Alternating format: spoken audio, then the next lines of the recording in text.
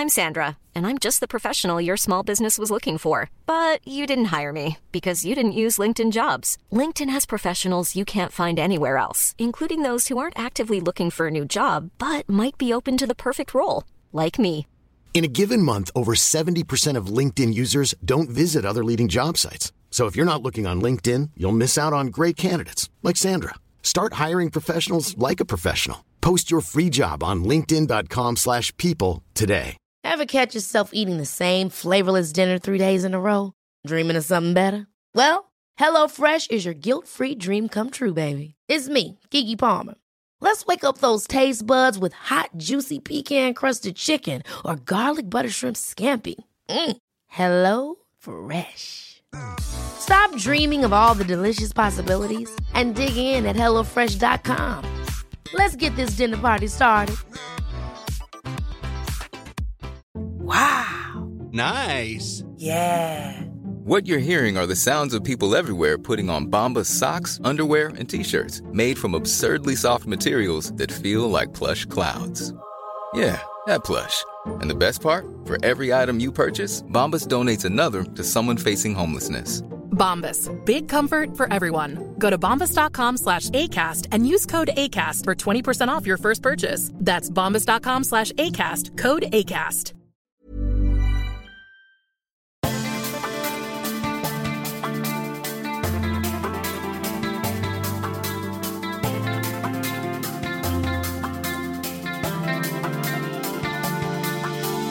Welcome to the Storytelling Lab, where we break down how to get to the heart of your story and the hearts of your audience to leave the greatest impact possible. And now here's your host, a filmmaker and competitive storyteller, Rain Bennett.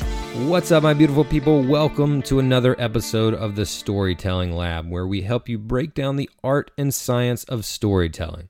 My name is Rain Bennett. I am your host, and my job is to help you deepen your connections, increase your sales, and serve your audiences better. Every Monday morning, I send out a storytelling tip to my email subscribers, and I talk about how I have used it in my own storytelling for my clients and for myself, and I leave you with tangible advice on how you can apply it to your strategies. If this sounds like something that would interest you, go ahead and sign up for the newsletter at rainbennett.com/weekly storytelling tips. Again, that's rainbennett.com/weekly storytelling tips. This podcast is a 6 Second Stories production. 6 Second Stories is a video marketing agency that helps you tell heartfelt stories to maximize your impact in minimal time. Find out more about what we do at 6secondstories.com. All right, my compelling storytellers, here is the deal for today's episode. We talk on the show about telling our stories better, right? That's what the whole concept of the show is. That's the mission that we're trying to achieve. We talk about how to tell your story through text, through Instagram pictures, through videos, through films, through books, through all these different media, if you will.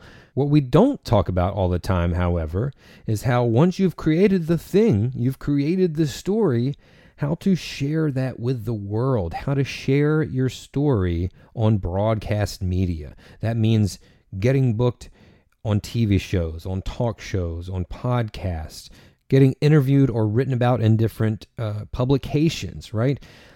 Oftentimes, if you're anything like me, you may not have the budget to promote something that you have, a work of art, a story that you've created. In my world, is often films. You may not have it in the budget to hire a professional publicist. So it's on us to understand things like media training, how to book media appearances, how to perform once we are on those appearances, where to find the people, how to contact them. What do we say? What do we not say, right?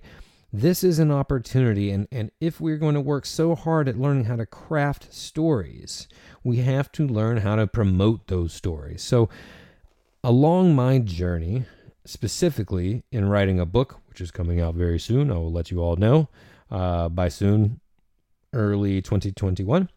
So along my journey, I ran across a publicist named Ashley Bernardi, and I think I heard her on a podcast. And she works specifically with nonfiction, mostly, I'll say. She works specifically with mostly nonfiction writers and those that are thought leaders or quote unquote experts in their field. And I'm like, hey, this is exactly who I am and the type of book that I'm writing. So I reached out to her. I said, hey, I heard you on, I want to say it was Christina Nicholson's podcast, but I heard you on this podcast. I love the stuff that you had to say, because she was just like, not beating around the bush. She was being very direct with like, hey, she says this line, I still quote, I don't do fire drills. What she means by that is people that come to her in the last second of their promotional campaign, if they even had one, and said, hey, I need help publicizing my book. She's like, great. When's your publication date? They're like, next Thursday. She's like, I don't do fire drills. Sorry. And so she talks about how you need to be planning this far in advance. And in that vein, I reached out to her and I said, hey, I love the stuff that you said. And, in the interest of being my own best advocate and own best publicist, I'm reaching out now just to learn a little bit about the process. Like, if I'm going to self-publish and release my book in, this month and month X, how far out do I need to start publicizing that and promoting that? And she said, well, look, let's hop on a call so I can learn a little bit more about your project, because obviously each project is different and how you approach it is different. So we hopped on the call, and I loved her energy off the bat.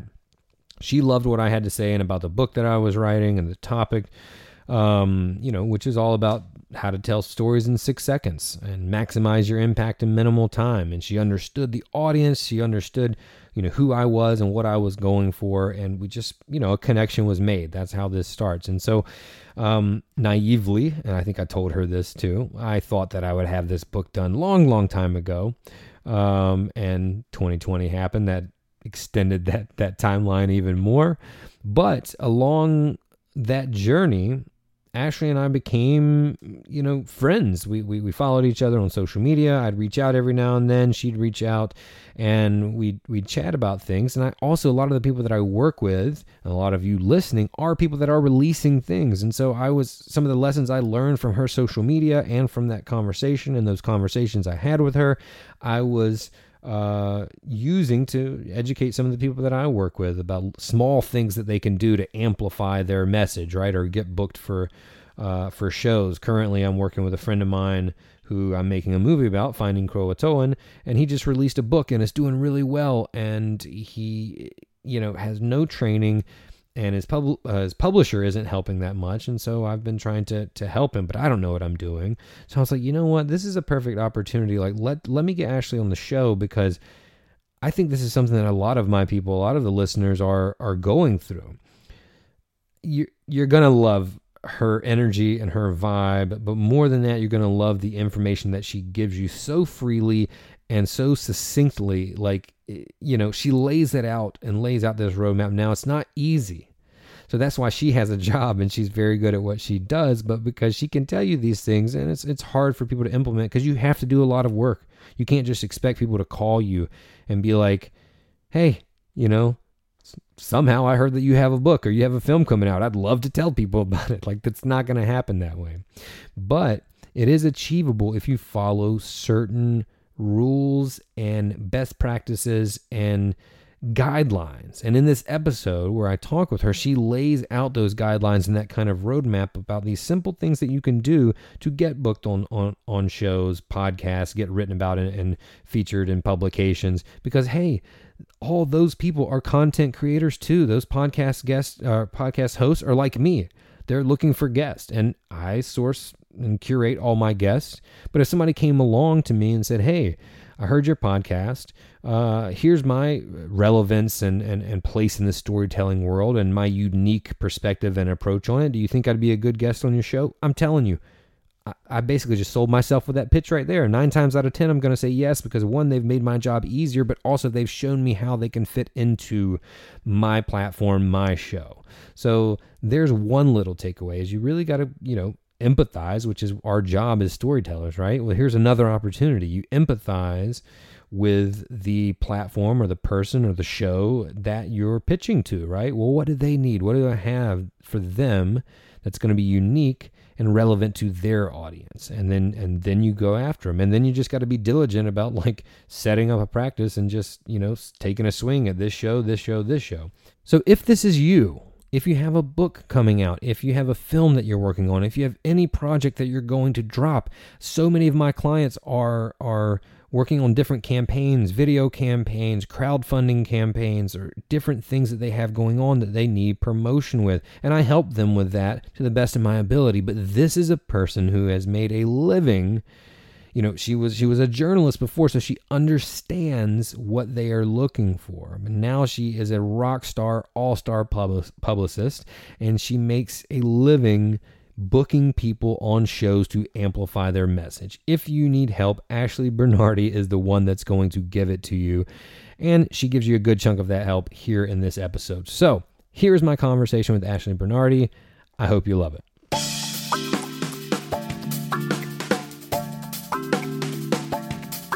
Again, thank you. I'm excited to talk with you. I'm actually always excited to talk. I'm excited to hear you talk. I love seeing the stuff that you put out there and the way you impact, you know, your followers, your audience, the people that you serve. So before we get started, or just to start us off for those listening, who do you serve and how do you serve them? Yeah, thank you so much. I love that question. So I serve, my main bread and butter are working with book authors.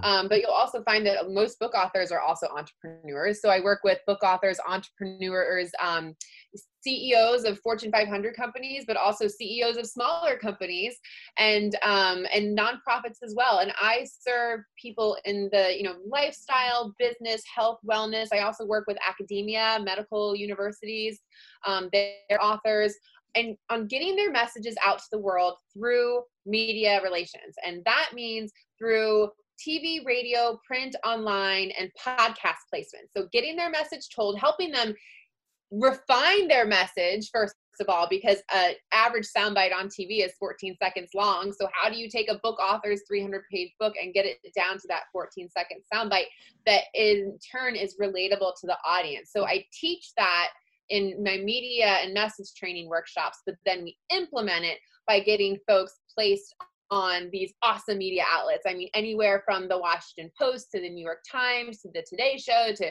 Good Morning America, you name it. That's what we do. That's our bread and butter. That's what we're really good at.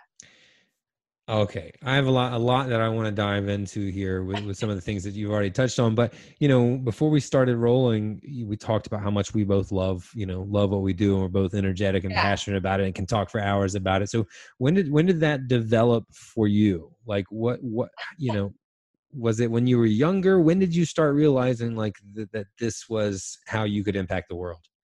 Yeah, it was when I was a kid. So when I was, some of my earliest memories are me taking my dad's video camera. Remember those 1980 huge ones? And he would actually let me play around with it. And I would produce my own newscasts, and I would make my sister be the camera person. And I would sit and produce my family newscast, probably starting at age 7 or 8. So this started when I was a kid. And then in high school and college, I had always known, I was like, I'm going to be a journalist. I'm going to be a journalist. That's crazy. It's just so weird. I knew I wanted to be a writer. And so I was on, I anchored my high school's newscast. I was an editor for my college newspaper. I got my internship at CBS News. And from there took a job at CBS News in New York City, where I spent 4 years traveling the world producing breaking news stories. So I was behind the scenes, as a producer, but I also was like, I want to be on air, on camera too. Mm-hmm. So I also hosted a cooking show when I lived in New York too. I love cooking. That's another side part of me. And so I got that on camera, off camera experience. And what I found was that I really liked off camera more. Even though I still do on camera a lot now, I prefer being behind the scenes and producing and telling the story and just kind of finding out what's that pain point, what's that audience really going to take to. And that's my secret sauce. So I spent about a decade in production, from CBS News and Bloomberg and eventually the Washington Post. And then I decided I wanted to just do this on my own, but I wanted to flip it. I was like, I'm getting pitched all the time by different publicists. I want to try this. What is this like? I feel like I've done everything I can. I've seen the world. I've produced all the crazy news stories. And I tried it after I think I had my first child, and I started at a small PR firm in DC, and I was like, oh, this is it. I love this, because I knew exactly what it took to get people on TV, because I had the experience, and TV and radio and print, online. I thought like a journalist. And I think that's one of the differentiators between me and, you know, other folks, is that like, I can teach you how to think like a journalist. If you listen, and if you think like a journalist, you're more likely to get placed in the media, because you have an understanding of how they work, how we, the journalists work, versus how you think. And it's very different. Absolutely. That's a perfect segue. Like, and I know that to be true. I talk with a lot of journalists, a lot of people in the storytelling space come from a journalism background. Yeah. What are they looking for? Like, what makes it easy? Because I understand that you need to kind of make it easy for them. And easy, yes, you package it in a certain way. So what are those things? What is that disconnect between how I want to talk about my story versus how they need to receive it so they can send it out to their people? Oh my gosh, I have so many thoughts on this. Okay, so Let's go. First thing is, don't, like, you're pitching yourself, do not make it seem like it is a commercial for you, right? So for me, Ashley Bernardi, I get people placed on TV, yay. You need to think about, this is what producers want. Why does my audience care? What can my audience learn from you? So you need to think about yourself as more of the expert that's able to offer some of your thought leadership to an audience, rather than, look at me and here's what I do. I'm Rain and I host a podcast, but you're a storytelling expert, right? So think about what type, and how can an audience connect to storytelling, right? So maybe the pitch is, anyone can be a storyteller, especially during a time of the pandemic and COVID. And here's how to channel your inner storyteller, and why it's important to do so now. And here are my top 5 tips on how to do that, right? So they think how journalists, or what they're looking for, are actionable advice for their audience. What can we learn from? What are the major takeaways? Something else that, let's say you want to get on TV, the TV producers say, I don't want to just see a talking head on TV. What are you going to show me? What am I going to see? So as an example, I do a lot of TV episodes here in the DC region on just parenting. So I give parenting advice. What else does the audience see in addition to just me talking about, parenting challenges and joys? They see photos of my kids. They see me interacting with my kids. They might see B-roll, which is background video. So TV producers in particular want to know that in addition to this talking head, as we call it, what are we going to see? What B-roll photos can support the segment that you're suggesting? Something else is that when you're pitching them, keep it really simple. Make it, you don't want to have a 3-paragraph long pitch. It should be the who, what, and I talk about this all the time. Who, what, when, where, and why. I am a so-and-so expert. I'm an honesty expert. I'm a health expert, but be specific. I'm a storytelling expert. I'm available for interviews and then find a news peg. You have to find a news peg too. So journalists operate with a sense of urgency. That means that we're looking for, let's see, back to school is coming up. So back to school stories, like the holidays. You have national holidays. You have awareness months. Like September is National Self-Improvement Month. So if you're a wellness coach or health expert, that's a great time for you to be out in the media for September's National Self-Improvement Month, to think about, here's how I can offer tips to your audience on what they can do to improve their well-being during the pandemic. So you have to look for news stories, timeliness. It can't be so much evergreen, if that makes sense. So what's happening in your industry right now, like with storytelling, that is timed with the news cycle, that's buzzy, that's trendy, that hasn't been discussed yet. They're also looking for that, what's new, what's next. Journalists are very forward thinking. When I was, on the other side, I was always thinking okay, but what's the next story? What's next after we tell this one? So those are just some tips. I could keep going, but I'll stop myself there. So that last line, like they're always looking for what's the next thing. If I were wise in pitching myself, would I have that next thing in mind, for what I'm pitching?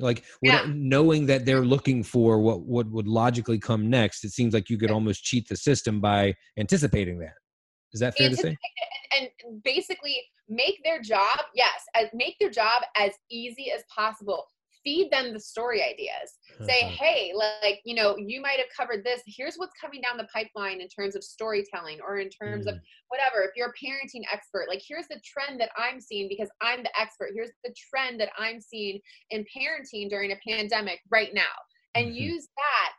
I just pitched a story idea today for that show that I'm on. And it was like a 1-sentence line about how kids, I think how kids can get Zoom fatigue as much as adults can, but we don't realize that. I've got my kids in virtual camps right now. So you also think about, like, what are the conversations going on in your community that would be of interest to a general audience? And also that goes to, like, know who you're pitching. Like, if you're pitching local TV or national TV, it's a general audience. If you're pitching a Forbes, a Fortune, a Fast Company, that's a business entrepreneur audience. So it doesn't need to be as general, but, like, what are people thinking about and interested in who are reading those types of sites? Likely business stories. So it's like storytelling as it relates in your business and why it's important to do it. And here are the top 5 ways that you can best tell your story to, like, stay apart from the competition right now in a competitive, you know, business market. I'm just making that up, but yeah.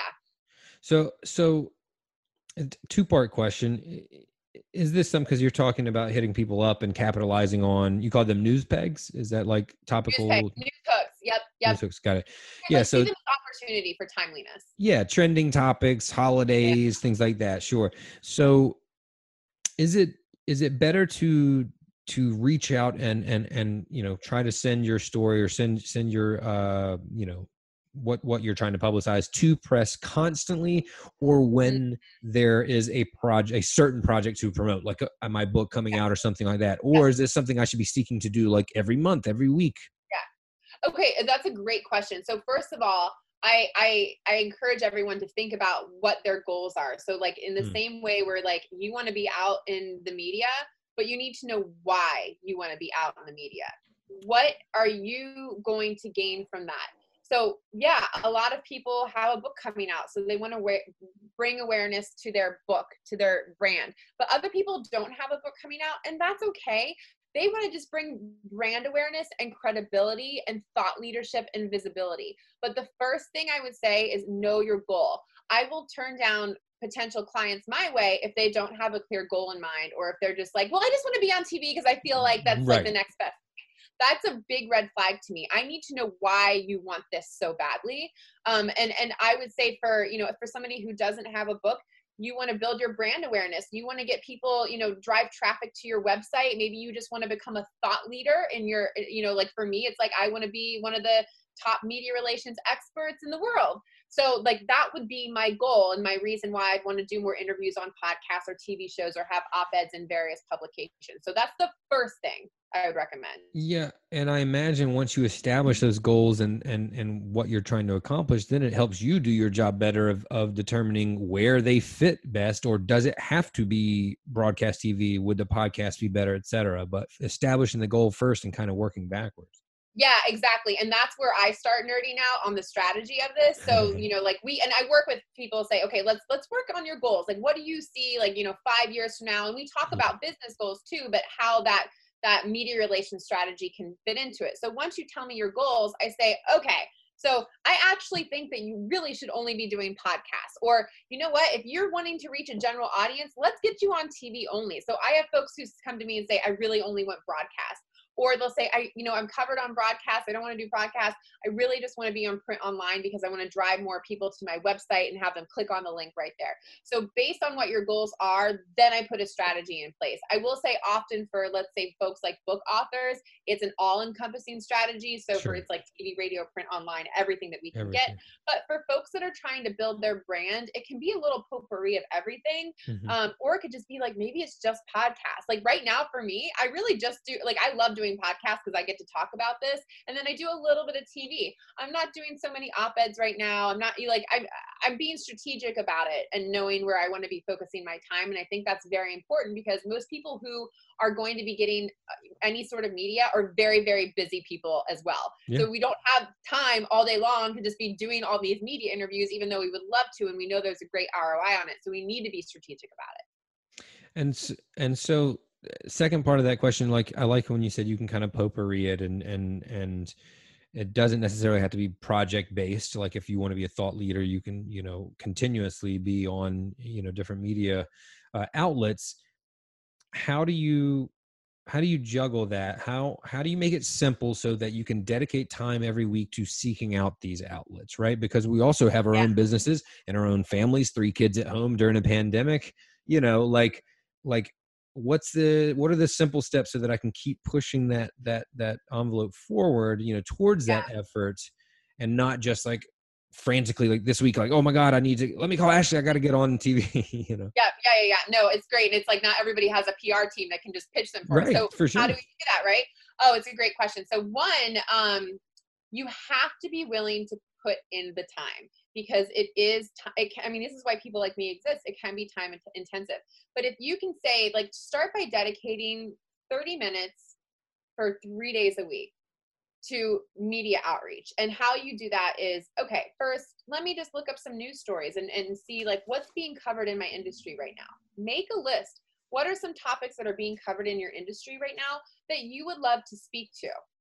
Then make a list of the journalists that are covering those topics. Who's writing about, who's covering, who's talking about topics of your expertise. Those are the folks that you want to target. Let's say also you have more of a general, like it's like a parenting or health wellness.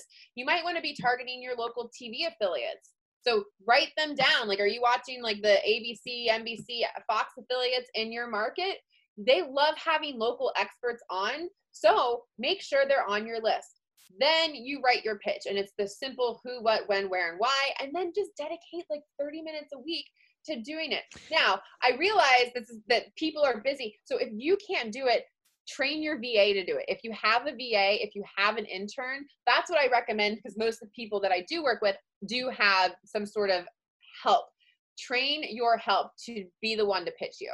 And these outlets, whether it's a network or whatever, they're not looking for content. Like they it's fairly easy. I know a lot of people, and there's I think I talked to you about this person. There's a friend of mine. I'm making a film right now, and he just released a book, and he did get published, but the publisher isn't really like carrying a lot of weight. So like most things these days, like the marketing efforts are resting on his shoulders. And so I'm trying to help him when I can, but this is not my job, and I'm doing, have my own business. But, he was like, really not unsure of where to start and how to reach out to these places. But I've pitched stories before and they make it fairly easy. Like you can find the way to access them, right? There's not really a lot of gatekeepers to this, right? Aren't they? They're looking for content, right? They're 100%. They're looking for content. And here's what I can tell you. This is good news for everyone who's listening, that since the pandemic, everyone's like, oh, like the news cycle's so crazy. I don't know if I can even get booked on TV. My team and I have booked more TV interviews now than ever before. And I'm going to use TV as an example. They're looking for new content. They're looking for expertise. Why? One, they have airtime to fill. They're looking for news stories. We have booked hundreds of TV interviews since March of 2020. Secondly, TV, national and local, used to require you to be in studio as a guest before the pandemic. So that meant our clients used to have to travel to San Francisco or DC or LA or New York, these major media markets, to get on these, top DMA, designated market area shows. That has changed. Everyone takes Skype, Zoom, FaceTime interviews now. So one day you can be on TV in New York, the next day Chicago, the next day San Francisco. There's so much more opportunity now, particularly for TV, to get in not only smaller markets, but I would say national too, because they're also not taking in-studio guests pretty much anymore. They're all taking remote guests. This used to never happen. I used to never take remote interviews as a TV producer unless it was breaking news, unless there was like a horrible tragedy and I had to get boots on the ground, somebody who was on the site there. This has all changed, and I don't think it's going to go back to the way that it used to be, at least for a very long time. So therein lies your opportunity. That is such a great point, and I'm glad that we landed on that. And you're right, like it may go back to some version of normal, but it's going to be, I imagine it'll be a hybrid, right? Where you don't have to be there in person, because things are things aren't ever going to be the same. You Nope. know, I think everybody keeps wishing that like, oh, okay, maybe next month everything will just, the switch will cut back on. And it's like, no, we will get to some version of normalcy, but like, so I heard somebody the other day just say like the mask thing, I think will be like intermittent as we go forward. Like some people will wear them, some people won't, you know, like it won't be so crazy. And if you travel before, you know, people in other countries wore masks frequently, but to Americans, it was something, you know, kind of strange or abnormal. But seeing that now, seeing someone in the airport, you know, in the spring of 2021 wearing a mask, we're not going to be like, what? That's weird. It's yeah, no way. Whereas like a year ago, it's like, whoa, weird, right? Right. Calm down. Even if the rest of us have moved back, like it's not going to be strange. It'll be in some middle ground. I think that applies to I agree with you. to what you're saying as well. And Yeah. that's a great point. When things happen like this, when chaos erupts, there is opportunity somewhere. And yes, it's tragic what's happening, but life does continue for those of us who are fortunate enough to be healthy. And that's a great point to let people know that there is an opportunity here, especially with national media. So I'm really glad that we said that. So okay, we book a spot. Let's say we do this, we follow Ashley's advice and we book a spot and we get on, whether virtual, whether we're in person. What do we do then to make the most out of that appearance? How do we leave a lasting effect? How do we get up there and not just say like, yeah, I got a book, it's called this, it's in Amazon, you know, or like, how do we, because like you said, I love the line you said at the beginning about, what was it, 14-second 14-second soundbite. 14-second soundbite. So like, if all you have is 14 seconds, how in the world do you make the most out of that appearance and leave an impact? Okay, that's such a great question. So this kind of goes into my media training and what I teach people how to look, sound, feel their best on camera, especially in a virtual world, which is what we're in right now. So the first thing that you do, always, if you're going to do, even if it's a podcast interview, a radio interview, if you're going to be on the phone with a Washington Post reporter, you practice. You don't ever just go in and wing that interview, especially if it's a live TV interview. So what I do to prepare is I put together my talking points and I'll type them up. Some people like to write them, but you want to think about like, what are the 3 main points I want to get across in this interview? What is my main message? What is my why? So you have to think about, what's my why for doing this interview? Do I want people to know about my book? Do I want people to know about my brand? Do I just want to be positioned as a thought leader in my expertise? What is your reason why? So then make sure that you focus on your message and practice by saying it out loud. So there's a couple of ways that I tell people to do this. First, write down your anticipated questions that you think you're going to get asked. Practice by saying them out loud. Get your 3 main points across. Get your main message across. And we call this a message a simple communication statement. This is a comment about yourself, your message made without jargon so anybody can understand it, even a middle schooler. That's it. Comment made without jargon so anybody can understand it. Right? So that's your message. That's what you want to get across in that 14-second soundbite. And the other key is, it's okay. Repetition is the key to retention. So it is okay to repeat your message. So I always tell my book authors that, yeah, get the title of your book in once, but hey, twice, that's okay too. By saying something like, that's why I was so inspired to write blah, blah, blah, the name of my book. Yeah. Another thing is keeping it positive. So you can communicate your message in a way that's negative or that's kind of low energy, or one that you're really excited about, like how I'm so excited to be talking about media relations right now. People are more likely to find you relatable and enjoyable to listen to if you are passionate and enthusiastic about your subject matter. So bump up that energy level, even in an interview that might not be taped or broadcast, even in that print online interview, because the reporter is going to come across that. The other thing I'll say is smile over the phone, like smile on camera. It's okay. You want this to be your best interview so you can take it. And we'll talk about amplification in a second. So I have several different ways. Let's go. Workshops. So one of my colleagues and I have been doing, ever since the pandemic hit, we have been doing workshops every month on teaching people how to look, sound, and communicate their message on camera in a virtual setting. So they're more likely to be remembered and heard.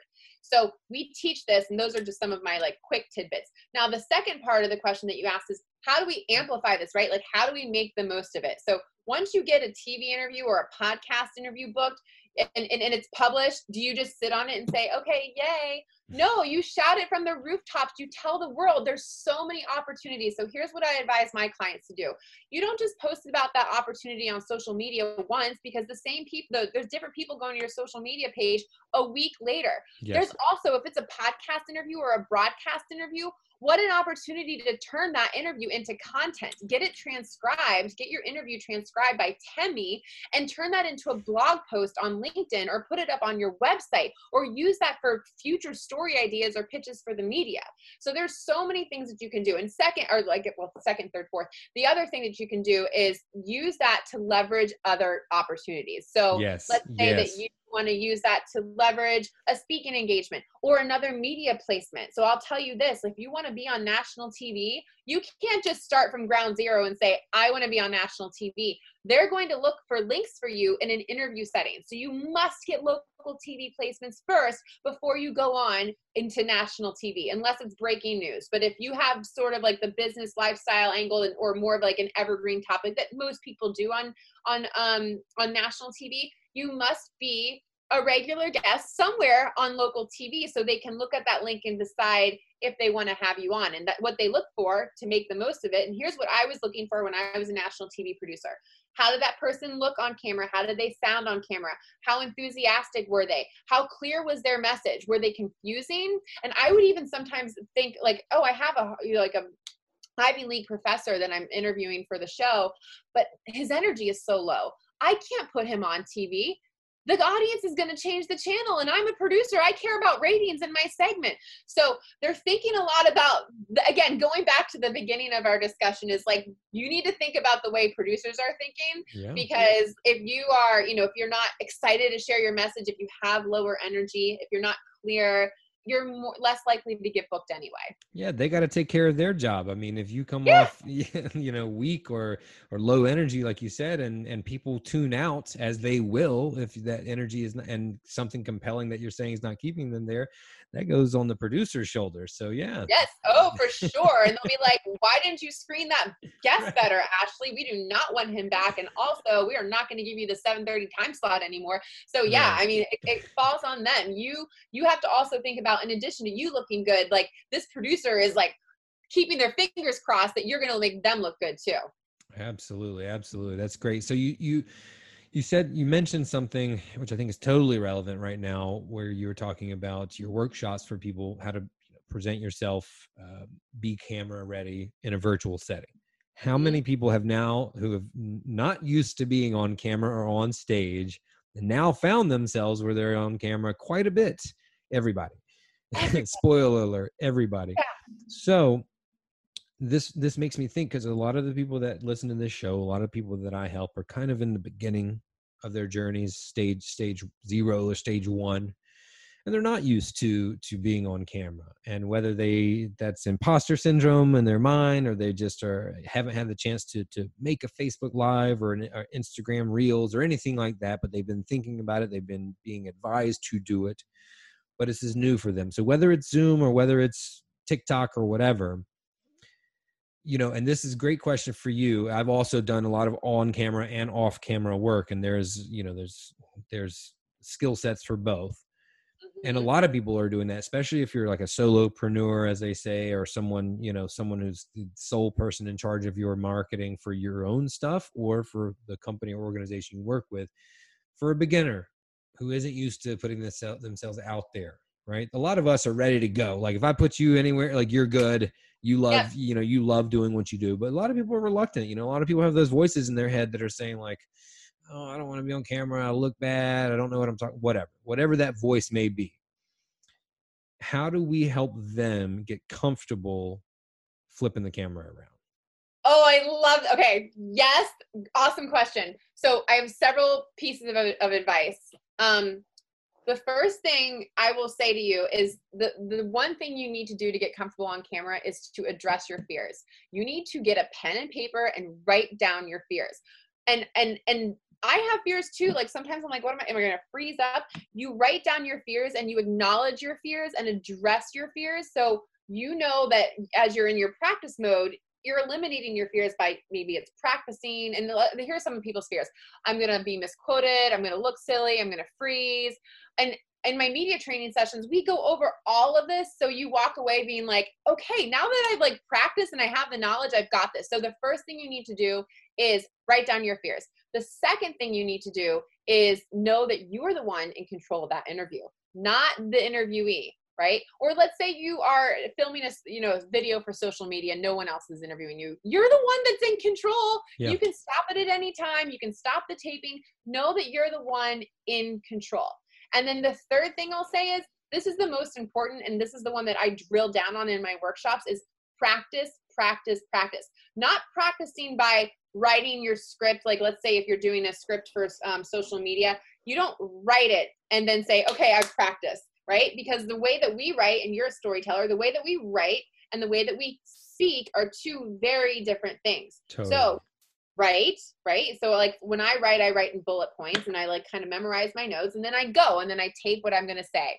So practicing is so key. What are ways that you can practice? Well, first of all, if you need to practice, let's say a video interview for Zoom that you're going to be doing, get on your Zoom account and practice to see how you look and sound and critique yourself, because you need to make sure that your background has depth. You don't want to be doing it against the white wall. You want to make sure your lighting looks good. You want to make sure you have the right eye contact. You don't want to be in a swivel chair swiveling around.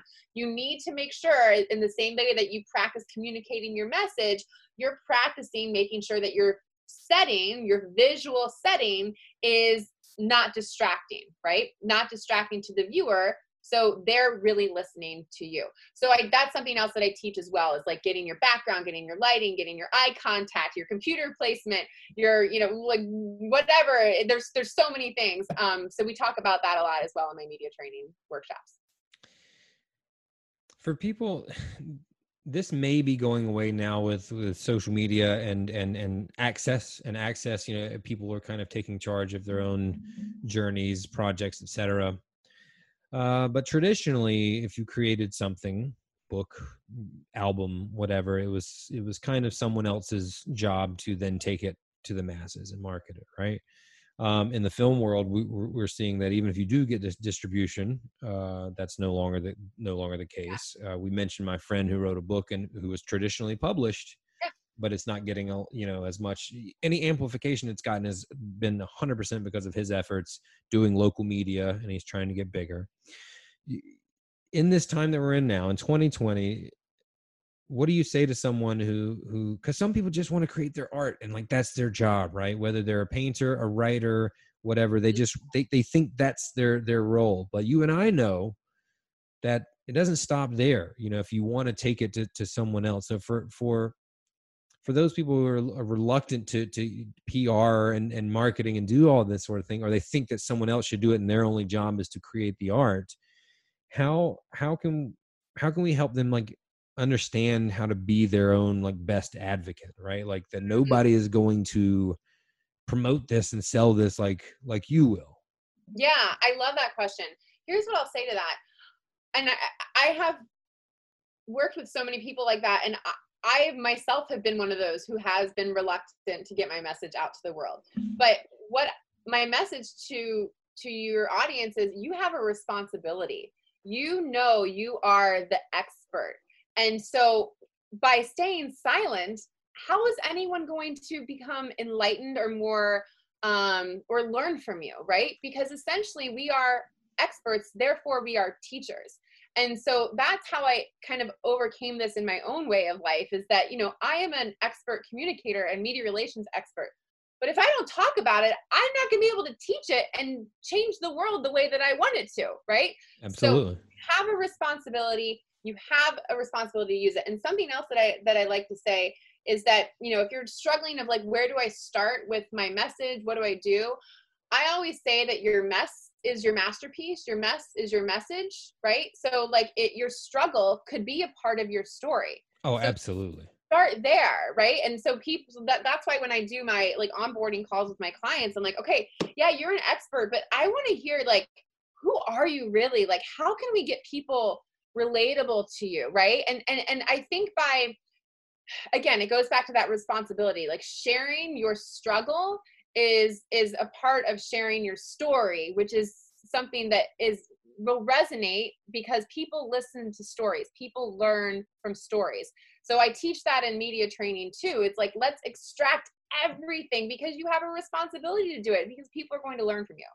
Absolutely. And people want, I mean, that makes you human. First of all, it makes you relatable. It makes someone want to root for you. That's what we learn in storytelling is if I know that, you struggled so hard to write this book and now you finally come out with it. If the topic interests me, okay, I'm kind of hooked. But if I hear something like that, that makes me want to support you. Yes. Yep. Absolutely. Makes you relatable. Stories have outcomes. Stories are useful. You can learn something from them. And that's really where the secret part of your message is anyway, too. What about to people who, it's not that they think that someone else should do it, but they just think that it's like talking about themselves will come off as like conceited or vain or just like totally into themselves. What about those? So like, I love that question. Cause like, again, I've had to overcome this too, because you come to think that like, oh, people are going to think I have such an ego if I like go and get myself out there. And that's not the case at all. Here's the thing, bottom line, people are reading and watching more media, consuming more media now than ever. We are looking for answers, explanations. We're looking for joy. We're looking for escape. We're looking for stories, right? So you have to think about it going back to, this is kind of your responsibility. Like, you're an expert. Think of yourself as like, you could, by doing one interview, inspire 10 people and teach 10 people. It doesn't matter like if you're looking to drive them to your website or not. I mean, whatever your goals are, but if you have reservations about that, think about those 10 people that you could have impacted, but you didn't because you chose not to share your voice. I love this. I mean, we keep coming back to this, this empathy. It's all empathy, which is what storytelling is. We keep coming back to this, thinking about what makes the producer's job easier, thinking about the people who you're trying to help and the message you're trying, the message you're trying to send, how you're trying to help them is the star of the show. You didn't say it in these words, but earlier you were talking about it's about the message that you as the expert are delivering, and you, the expert, are essentially just the vehicle, like the conduit to deliver that message to the people. And that was the first thing you said about how to get booked is basically like, how is this going to help the news station or the podcast listeners or the audience? Be of service. How can I be of service? And that's really what PR is. You are media relations is I am being of service. And that's how I would love to encourage people to think about, like, I am being of service by serving my local news station with a story that's going to help their audience. I am being of service to this news station's audience by teaching them whatever it is, XYZ, how to like manage stress during a pandemic. You are being of service. And I think if you lead with that mindset, you can overcome it's my ego, it's this, I don't want people, PR feels yucky. It actually feels really beautiful if you just change your mindset about it. That was beautiful. I love it. I got to say, I'm so excited and glad and proud of myself that I invited you on the show. Because I was thinking about it. I was like, that's a really great angle for storytelling. And what I love about what I do is there's so many different ways to tell stories and connect with other humans through stories. It's not just marketing. It's not just community building. It's this sharing your story through broadcast media and a variety of other ways. And so when that little light bulb went off, I was like, I'm gonna ask Ashley to be on here. I love it. I'm so glad I did. So are there ways that you have pivoted? You told us about the workshops that you've been offering, but what other ways have you had to pivot your business in the way you serve the people that you serve, given the current situation that we're in? Like, what's coming up next for you? What are you excited about in the future? Oh my gosh. Well, I have to say that's such a fun question because I have used this pandemic time to really hone in on like my creative juices. Sweet. So one of the first things that I did was launch those workshops that we're holding once a month. And now we have, organizations and companies hiring us to go in and teach their employees how to run a Zoom meeting, because that's needed and it's not going anywhere. So that was one way. And it was just like a new offering that I developed. I'm also working on an offering for folks that aren't quite ready for the done for you services to just hire a PR team. Right. I'm working on a self-study course, which is going to launch later this fall about, okay, I'm going to teach you how to do what I do, and you can do it yourself or have your VA watch it. And that's going to be more cost effective, and it's for folks that just don't have the budget to yet hire that big PR firm. Sure. But I'm also working on a book too. I have like so many there things. It is. So this is not a book that has anything to do with PR, but it's actually a book where I'm interviewing a lot of my old clients. They're medical experts, they're doctors on the front lines, about what their story is and their message to the world right now in the face of a pandemic. So it's basically about pandemic thriving. I'm going to include some of my personal story of struggling with health issues a couple years ago. But because I keep going back to, wow, like what really helped me when I was going through this health issue was, these, self-care techniques and this, and changing my lifestyle and changing my diet. And so I'm compiling all of that into a book about the pandemic. And like my goal with that was I really wanted to give all of these amazing doctors, healers, a voice and a message to share their knowledge with the world in a time when it's very confusing, it's scary. So I've gotten to start all these really fun interviews. And like, for me, it's like selfishly like, oh my God, I'm learning so much now. So that's coming down the pipeline in a couple months. That's very exciting. And I think it's such a cool, unique perspective and angle to approach that. I think that's, I don't want to throw around the term genius, but I think that's, well, thank you. No, I honestly, like what I know through storytelling is to, tell a macro story through a micro, lens or picture. Right. And so that's a very unique lane that you're telling this bigger issue that we're all suffering from, but through this very specific lens. And I know that that's how to be really impactful and effective with your storytelling. So that I'm really excited about that. And I know that our listeners will be excited about the course that you have coming up, and it should work out perfectly because this episode will come out probably in the perfect time to promote that. So thank you for telling us. Thank you for coming on. This has been like, you're such a joy. I always enjoy our interactions, but I'm really glad that we did this. Thanks, Rain. It was so fun. And I like, we were talking, we could talk about this all day long and totally nerd out on storytelling and stuff. So I'm just appreciative of giving me the opportunity to share it with your listeners. Absolutely. Have a great day. Stay healthy. Stay safe. Thanks. Boom. All right. Boom. That was so fun. It was fun. You are fun. And this is like zoom by. It's like 2:50. I know. Wow. No, thank you again. Like you live by the rules that you set too, and your energy level is just really nice and easy to match. So that made it. Thank you. Yeah. Yeah. No, it's so fun. And when you publish this, we'll make sure to promote it, and I'll do all the things that I said. I'll probably turn it into a blog post. I'll do all sorts of fun things. Do that. I mean, so, and we will, I'll send you links and all that sort of stuff, but we always try to do a good job of tagging, so it's easy to share. If it's Instagram stories, now they make just that button that you can share it. But we'll send you all that, and that would be appreciated. But let's stay in touch.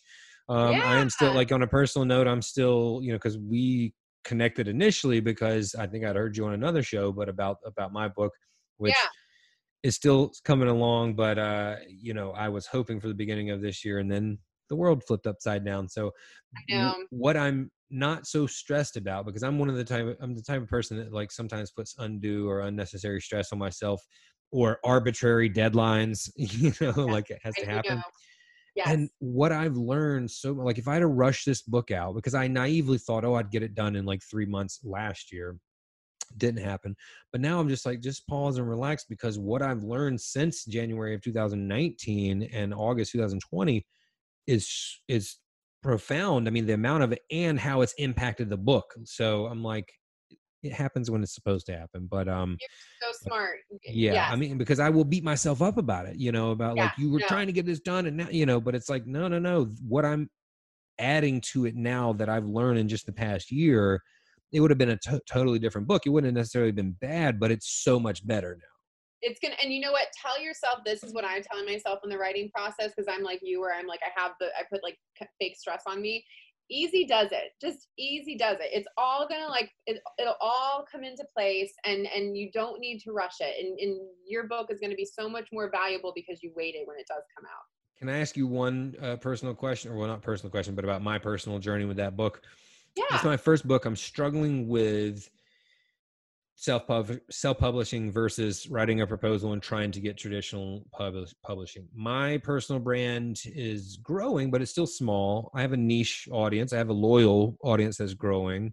My knee-jerk reaction was to self-publish and kind of take control of it myself. But I've had some editors that I've been interviewing that are like, I think it's good enough, timely and topical enough that you could at least try. Like, even if you don't get traditionally published, you can always revert back to the self-publishing. Do you have any thoughts on that? So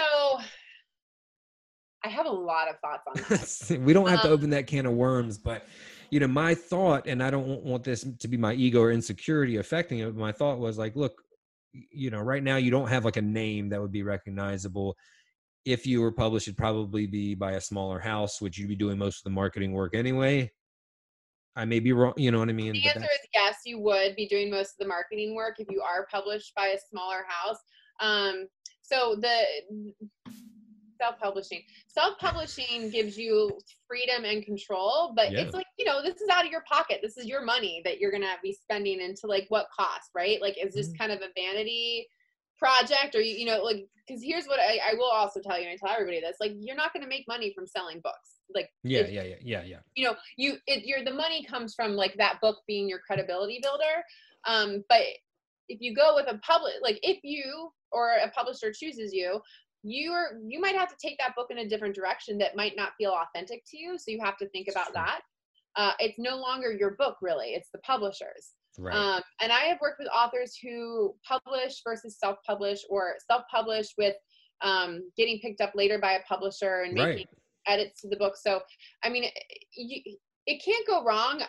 If you like, my business partner is a literary agent, and she offers consultations about writing proposals, or like if you should publish versus self-publish. So she might be a good person to talk to about your book and kind of the direction that you're going with it. Would we be able to do that? That would be my God. Yeah. I'll connect you with her team. Her name's Lucinda. She's a dear friend, but she's a business Thank partner. you. That's super helpful. Actually, I appreciate that, because I do think that it's very relevant.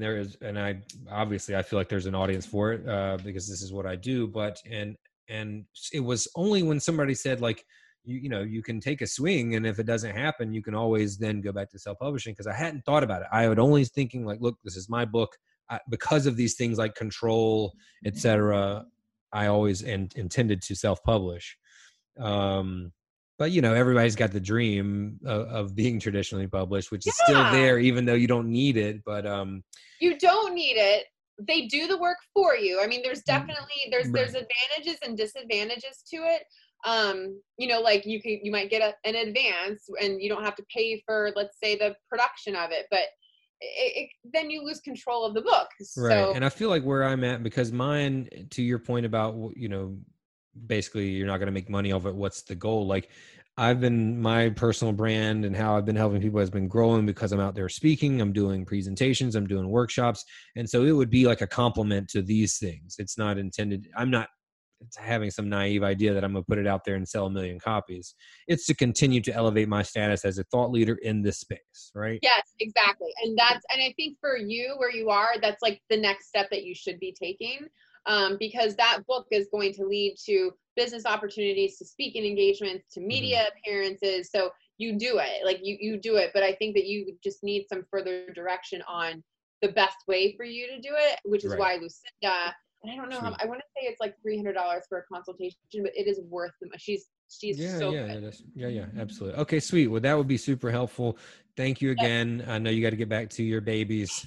Even good. I've had like no knocks at the door, so hopefully awesome. I have a media training workshop coming up at 3:30. So we'll see how it goes. I have a weekly show I do for a client, a Facebook Live, and I totally had my daughter bust in one time. like what can you do? I mean, that's nothing. You just have to embrace it. I put her in my lap and said, "Hey, BB, wave to everybody." Listen, I will reach out when this is done. But whenever the world does flip right side back up, and if we're in the area, I would love to reach out and maybe grab lunch or coffee or something. So yeah, and bring your whole family. You guys can come and play on our land. We can have coffee. It'll be fun. That sounds awesome. We'll do it. All right, stay healthy and safe, Rain. I'll talk to you soon. All right, bye. Bye. My name is Rain Bennett. Thanks for listening. If you enjoyed that episode, do us a favor and subscribe to the podcast. If you're already a subscriber and you're enjoying the show, give us a review and let us know the value that you've gotten from it. We love to hear from our listeners and learn about the benefits that they're getting from the show. That's what fuels us, and that's what fuels the show. And if you've already subscribed and you've already reviewed it and you think there's someone else that would benefit from listening to this show, please share it with them. The more we grow, the more we can help you grow, and that's what we're here to do. Join us next time on the Storytelling Lab.